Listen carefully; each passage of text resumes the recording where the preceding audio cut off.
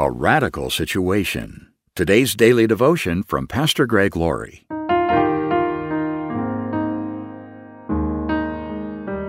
Our scripture reading today is from Ephesians chapter 2, verse 14.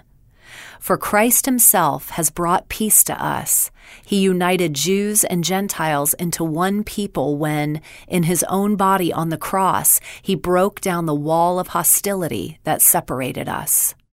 One of the most memorable events in contemporary human history was the fall of the Berlin Wall. Built in 1961, it was a symbol of the tyranny of communism and its repression of people under its control. After World War II, Germany was divided, and the Soviets took Eastern Germany and East Berlin. Ultimately, they built a wall around it, which divided the nation. A number of people tried to escape, and many lost their lives in the process.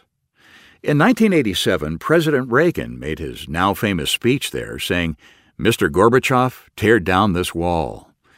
Gorbachev, the leader of the Soviet Union at the time, did not do it, but the people of East Germany ultimately did. It was a great moment for freedom when that wall came down. Going much further back in history, another wall came down that was also a symbol of tyranny and bondage. It was the wall of sin that Jesus Christ tore down because of what he did for us on the cross. We read about it in Ephesians 2:14. For Christ himself has brought peace to us. He united Jews and Gentiles into one people when, in his body on the cross, he broke down the wall of hostility that separated us. It's been said that you can tell the depth of a well by how much rope must be lowered. As we look at how much rope God lowered from heaven when he sent his own Son to die for our sins, we realize how deep the well really was. It's amazing to me how many people so casually consider the claims of Jesus Christ, acting as though they have all the time in the world to sort through their various religious ideas and come to their own conclusions. They peruse religious ideologies like they're looking at a menu and deciding what to have for dinner. Oh, they may start with a small order of Christianity, but they want to hold the guilt on that. Maybe they'll have a side of Hinduism with a little bit of mysticism thrown in. They think they can pick and choose what they like, or even order à la carte.